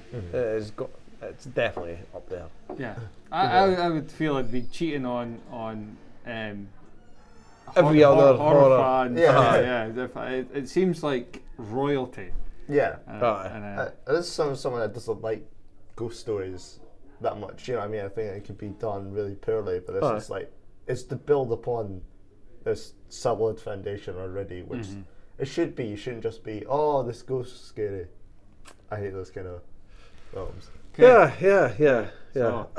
Sorry, what was yours? I'm actually debating whether or not to change my actual pick to get in there. Well, no, I'll go with my first instinct. Was Texas Chainsaw Massacre. So the original. I know it's been remade and duplicated multiple times. So three kind of different ones here. You've got the monster horror, the kind of psycho thriller, psychological, and then the slasher one, So at least we're getting covering all bases. We're covering all bases here. Yeah. So the young students that are driving along. See, the thing with the Texas Chainsaw Massacre, which has always got me, and they do it quite well with the remake as well, and then the remake, and all that jazz. It's so kind of realist as to what they would actually do in that situation. So the students that are genuinely trying to get out of the buildings as opposed to trying to run back in and stuff like that. So there's a lot of the time you do think, right, what would I do? Yeah, I would fucking hide at that point. Or no, I would actually go and... you wouldn't go and try and attack because, Christ, you've got Leatherface on your fucking ass. The way he's introduced is like they're already, like if I'm right, I've always seen parts of the film, they're already like feared and they're already running away, and then he just opens the door and just... he just grabs them. And like, then he just grabs somebody and he just yanks them away. So you're thinking you miss it kind of thing. It's like, what was that? What was that? so and because it's deep Texas redneck ancestral family that cannibalistic there's so much that for me that's what deep Texas could well be. And this is your anti-American oh fuck yeah, sorry Americans, but what's that say? Sitting with a Bills tavern. It's not Texas. I'm way up north. So yeah, that's what makes Texas Chainsaw Massacre the fundamental. I was absolutely bricking myself watching this because I kept thinking, like, what would I be doing? Yeah, I'd be fucking running. I'd be Is there an obvious leader of this group, or can anybody go? So anybody could really go within this, which makes it really good. That's good. It does. There is a woman that kind of ends up triumphing and running off into... That's the end of the thing. Yeah. She's in the back of the pickup, right? And he's like... and there's like a... And then there's a father type figure that potentially picks her up as... trying to take her to safety, and then he drives back, potentially going back to the Texas Chainsaw House. Which... Well, yeah, just adds to it. It's just like, yes. I can't even remember the boy's name. It's the... small-faced guy. Oh no! Small-faced guy. It's a family as well. Even though they might not be related, like the villains are all a family, and he's like Leatherface, like the bullied one. Yeah, he's the baby. He's the runt of the litter who's massive and just. Yeah, every other kind of slashy, like there's such an emphasis on this guy. He's so creepy, or he's so cool, or he's like the one. The other one's like he's like I should say, like he's not respected. In the group, they're all whenever they run into anybody, they kind of try and kind of push on a wee bit of empathy from the family. It's like they fall into the caravan and they're kind of like, oh no, we're just needing some help. Can you just help us? You're like, just sit down, just shut up, you'll be fine. And they're looking for help in these types of situations. And, are they fucked? They're not getting nothing. Okay. So yeah. So we have solid, good start. We have Jaws. We have Shining, and we have Texas Chainsaw. Any vetoes? No. Well, no. Not yet at this point. So not yet. We're safe. Yet. I'm not going to veto they two. I have no strong feel. The Shining's got to be in. My one, I think it's got to be in. And Texas Chainsaw Massacre, no real strong feelings towards that one. Iconic because these two films. Yeah, absolutely. So they're in. Okay, sealed, set, and delivered. Okay, so now we're not going to do a big spiel about the next one. We're just going to say name, and then between us we have to think what is the best one of these next three. Yeah. Okay. So what do you... Daz, you first. Well, previously mentioned The Thing. Again, isolationist trapped horror, but this time with a group of scientists or engineers and stuff like that. It's paranoia at its finest. There's a shapeshifting alien can take form of anything. the practical effects, as said by look out of this world. Like again, there is kind of a jump scare where they think they've killed the guy, and the doc's about to operate, and he pulls his things up, he's about to defibrillate, and he puts it in. His stomach opens up, takes his hand and chops him right off. Because and I love that. It's one of the best things. And then they try to set off a fire, and this little head comes out and grows legs like a spider and runs off. Or they initially take it in as this like dog, so they put it in with the rest of the dogs. There's like the one survivor from like the Swedish other exploration team. And all the other dogs are bricking it. They're all back in this corner. They're all whining. And then you see it transforming in the shadows. You don't actually get to see it, and then he kills it. It's horrible.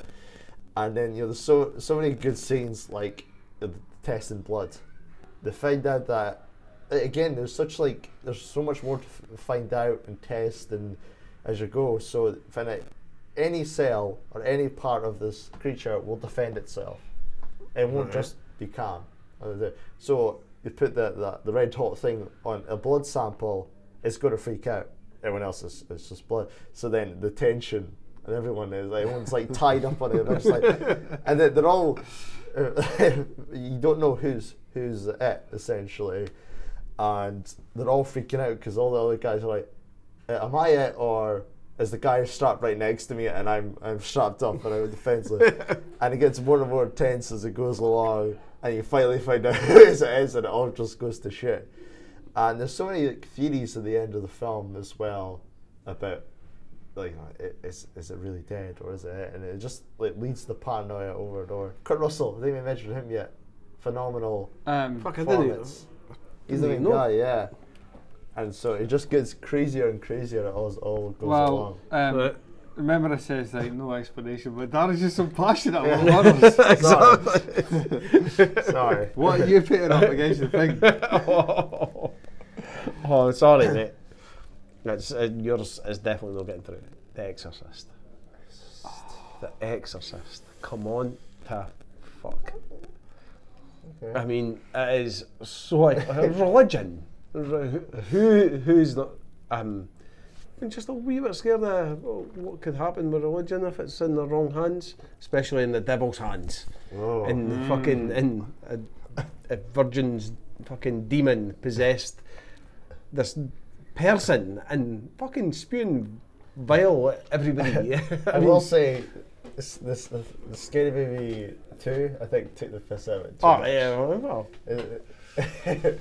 Well, I mean yeah, it's hard. It's hard to avoid the parody. It's hard to avoid the parody, and that just shows you exactly how big it is, exactly how much of an impact this had on society.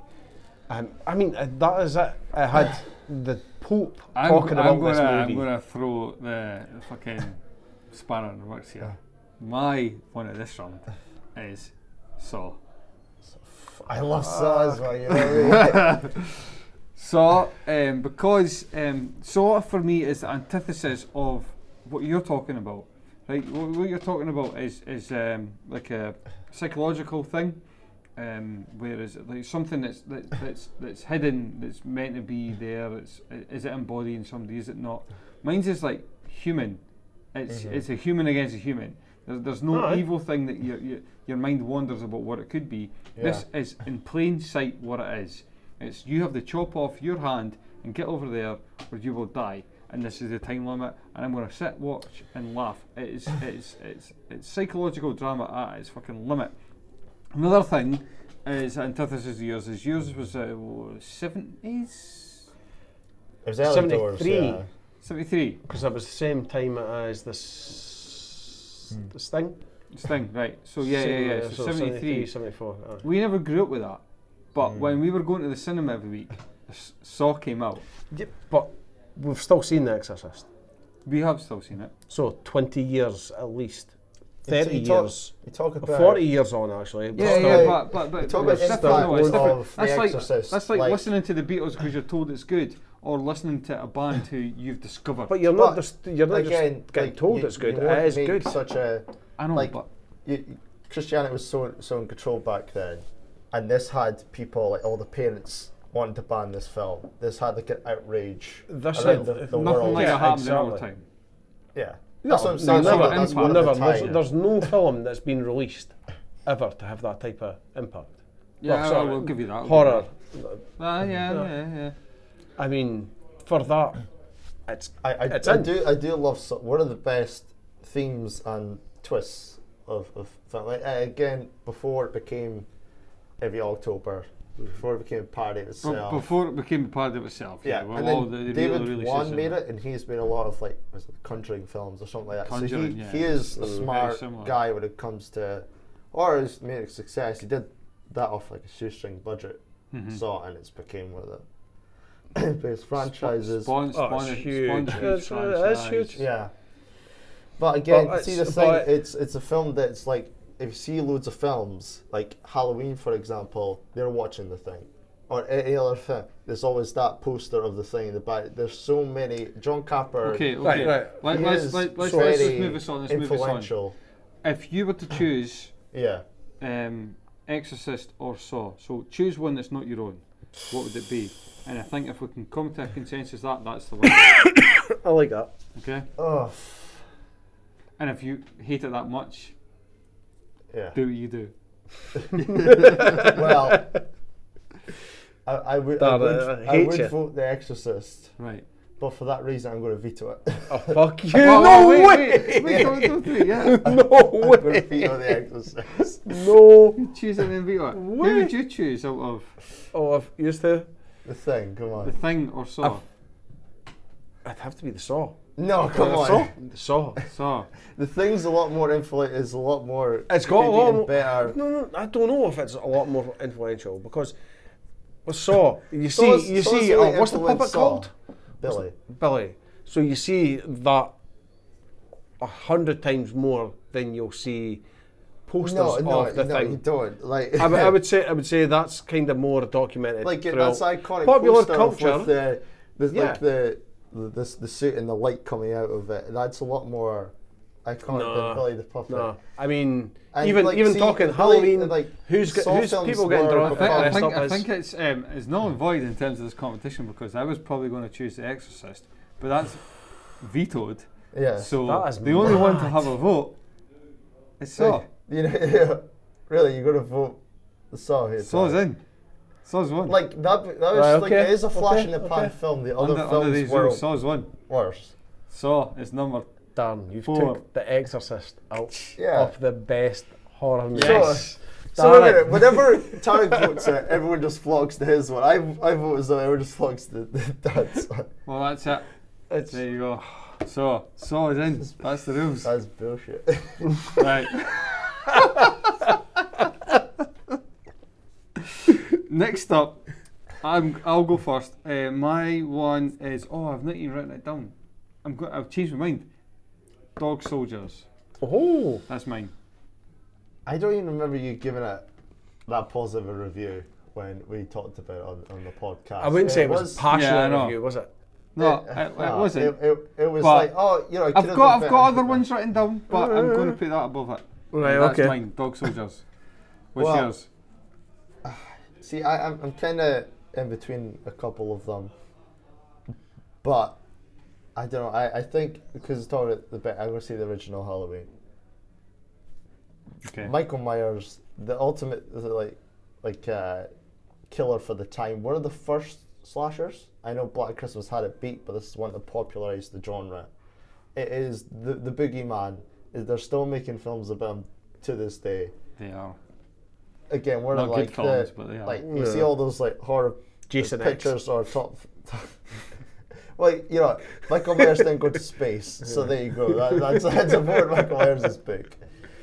He is the boogeyman. He's an enigma. It's something that captured audiences' imaginations straight away, like a motiveless killer. Like even that first scene when it's the point of view, and he's doing the slashing, and it turns out to be a little kid. It's not something that you see in other films or see again.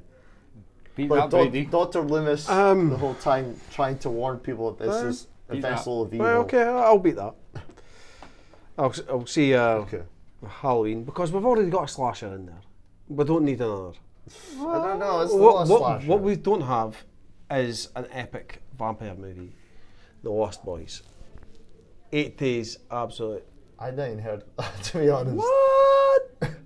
Keith Sutherland. Right, I'll make this quick. If I'm picking between you two, Yeah. I'm going Halloween. Oh, fuck off, man. If you're picking between... I haven't heard anything about yours, and I've seen seen yours. Right. So And if you're picking between Dog Soldiers and Halloween, be honest. Halloween. Yeah. Halloween go. gets in. Don't veto it. Shit, it's Don't getting vetoed, man. Don't veto We it. can't have two slashers So in there. what? Nah. But what? I was Dog Soldiers. Like you stop. Dog at Soldiers, a person Dog- on the Dogs- street, Like, Dog my other Soldiers ones, is my other not ones slash. on the list were going to be 28 Days Later. That's So my that next- means- that's my- so that was- that's my- I like that a lot. And then Scream, because again, just good. of Good. of my it's good. time, just 28 Days Later, Scream, and what was my first name? Oh, sorry, Jaws, by the way. Ooh. But Saw, 28 Days Later and Scream were like of my time. That's why I like them. I'm not going back to the Shining, to the Exorcist, and all that sort of shit. That's why I like them. That's why I was going to say them. Jaws, I know I picked because that's so iconic. But I think they were on my To be list. fair, my other one on the list was It. Right. I was thinking about adding that, but again, it's like the miniseries is not that. Like, But we're good just talking about overall. the one. The new like the No, the kids. no, or no, just not the new one, miniseries. the old one. Well, that's what I'm saying. It's a miniseries. It's not like a film. It's like Oh, it's 2 films. yeah, but the one with Tim Curry you're saying it's not like an actual like. I'm not going to discount that for that, but I was just saying it's. So are we happy with the 5? Jaws,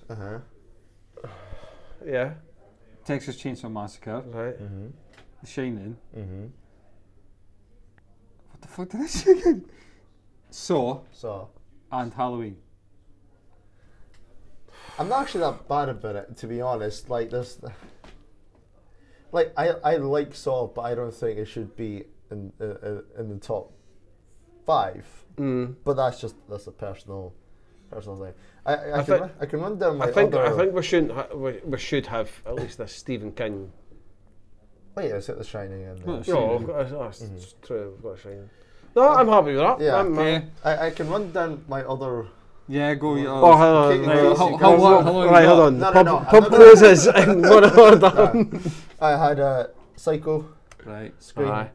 Silence of the Lambs, Fucking Silence of The Mist, and then Wreck, which was the one I got vetoed last time for. Yeah. But yeah, so I think those. Keep saying the Wreck until it gets in. Yeah. So I think that was my possible one. In case you guys just had the ones I already written down. Is there any jokes in that? Because see, when we do comedy, It's a dark comedy. People die. There you go. So Yeah, there you go. you guys Okay. any backups? No. No, I think I said on my backups Yeah, I was said my it's backup. 28 Days Later or Scream. 28 Days Later is a fucking good movie. Yeah, but I don't know. I don't know if it stands up to other zombie movies. For me, it's my zombie movie. It's the Yeah. only one that I'm going to really pay attention to. We've had World War Z. Meh. It could be better, but again, not my thing. Can't believe you vetoed The Exorcist.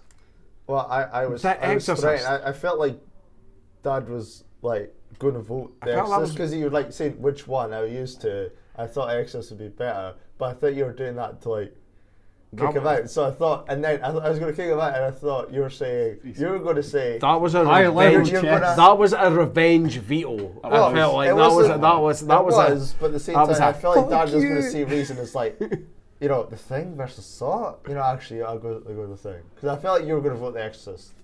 Well, over The I Thing. couldn't have picked more, and that's the point. So I would have picked up with you two. Wait, you could have. I You could have. could have. I was going to pick The Exorcist or. Did you say The Thing. The Thing. Wait, if you said you couldn't pick your own. You couldn't pick his You own. couldn't pick them on. So wait. Oh, okay. But you'd already vetoed that. Yeah. So you had to. So it was only Tarek's vote, and Well, no, technically. I just went with that, so it might get in. It meant mine got in. So yeah, are you saying if it's out our two, we can't vote our own? That it was Tarek's one that. But then you couldn't vote your own, so it's his. So it's the thing. No, you've. Oh, because you've already vetoed it, so it's already out. Yeah, So he's vetoed it. I'm he's saying. vetoed mine, but you can't vote your own then. No, I can't vote my own either. So it would have been even your one you picked Saw. So then. No. You put him in. You're getting messages. Maybe you're getting more. Maybe you're getting more. Followers, yeah. That's good. Suggestions. That's what. But yeah, so No. me and you were at a gridlock. We can't vote our own. We tried to vote each other's, and then Tarek shifted it to Saw, so Saw got in. So that was it. Yeah. So it was on you. Yeah. So anyway, that's it. It's on me. I did not vote veto fucking The Exorcist. I don't think we picked a bad film in there though. Like, there's not a. There's not a bad one. There's not one like. There's not a Polish foreign movie. There's not a. What was the Scorsese one? There's no Aviator. Yeah. Do you know what I mean? Yeah. I think we've done all right. I like getting these in the mix. To get Tarek's one out. Right. But you took The Exorcist out. Well, and then I thought Dad might actually vote. And stay tuned for the next top 5 in a couple of episodes' time. What's that going to be? I don't know yet. All right. It depends what comes out here when we're going to do it. It could be a bonfire movie, who knows? Yes. But V for Vendetta. Blood is simmering here. Oh, no, it's like votes get in. Okay. Right. Well, thanks guys. Right, cheers everyone for watching the Facebook Live. Right. Chrissy's Third Nibble, get it on all podcast platforms. Yes, we're now going to discuss Black Klansman. So that'll be available the week after, yeah, in a couple of weeks. Now you know what to watch and not watch for around your Halloween season. Our agreed upon top 5, and we're now going to touch upon Spike Lee's Black Klansman. So yeah, get in goodbye touch from us. at Chrissy's Nibble. Yeah. Do it. Let us know your top 5s. Right. See ya. Bye. See ya. But we know better. You're gonna look them in the eyes and say, we're gonna do it anyway. We're gonna do it anyway. We're gonna do it anyway. We're gonna do it anyway. Because there's something inside so strong. I know that I can make it, though you're doing me wrong, so wrong. You thought that my pride was gone. Oh, no. There's something inside so strong. Oh, there's something inside so strong. There's something inside so strong. I know that I can make it, though you're doing me wrong, so wrong. You thought that my pride was gone. Oh, no. There's something inside so strong. Oh, there's something inside so strong. Oh, something inside so strong. Whoa, something inside so strong. Thank you. Have a great afternoon. Cheers.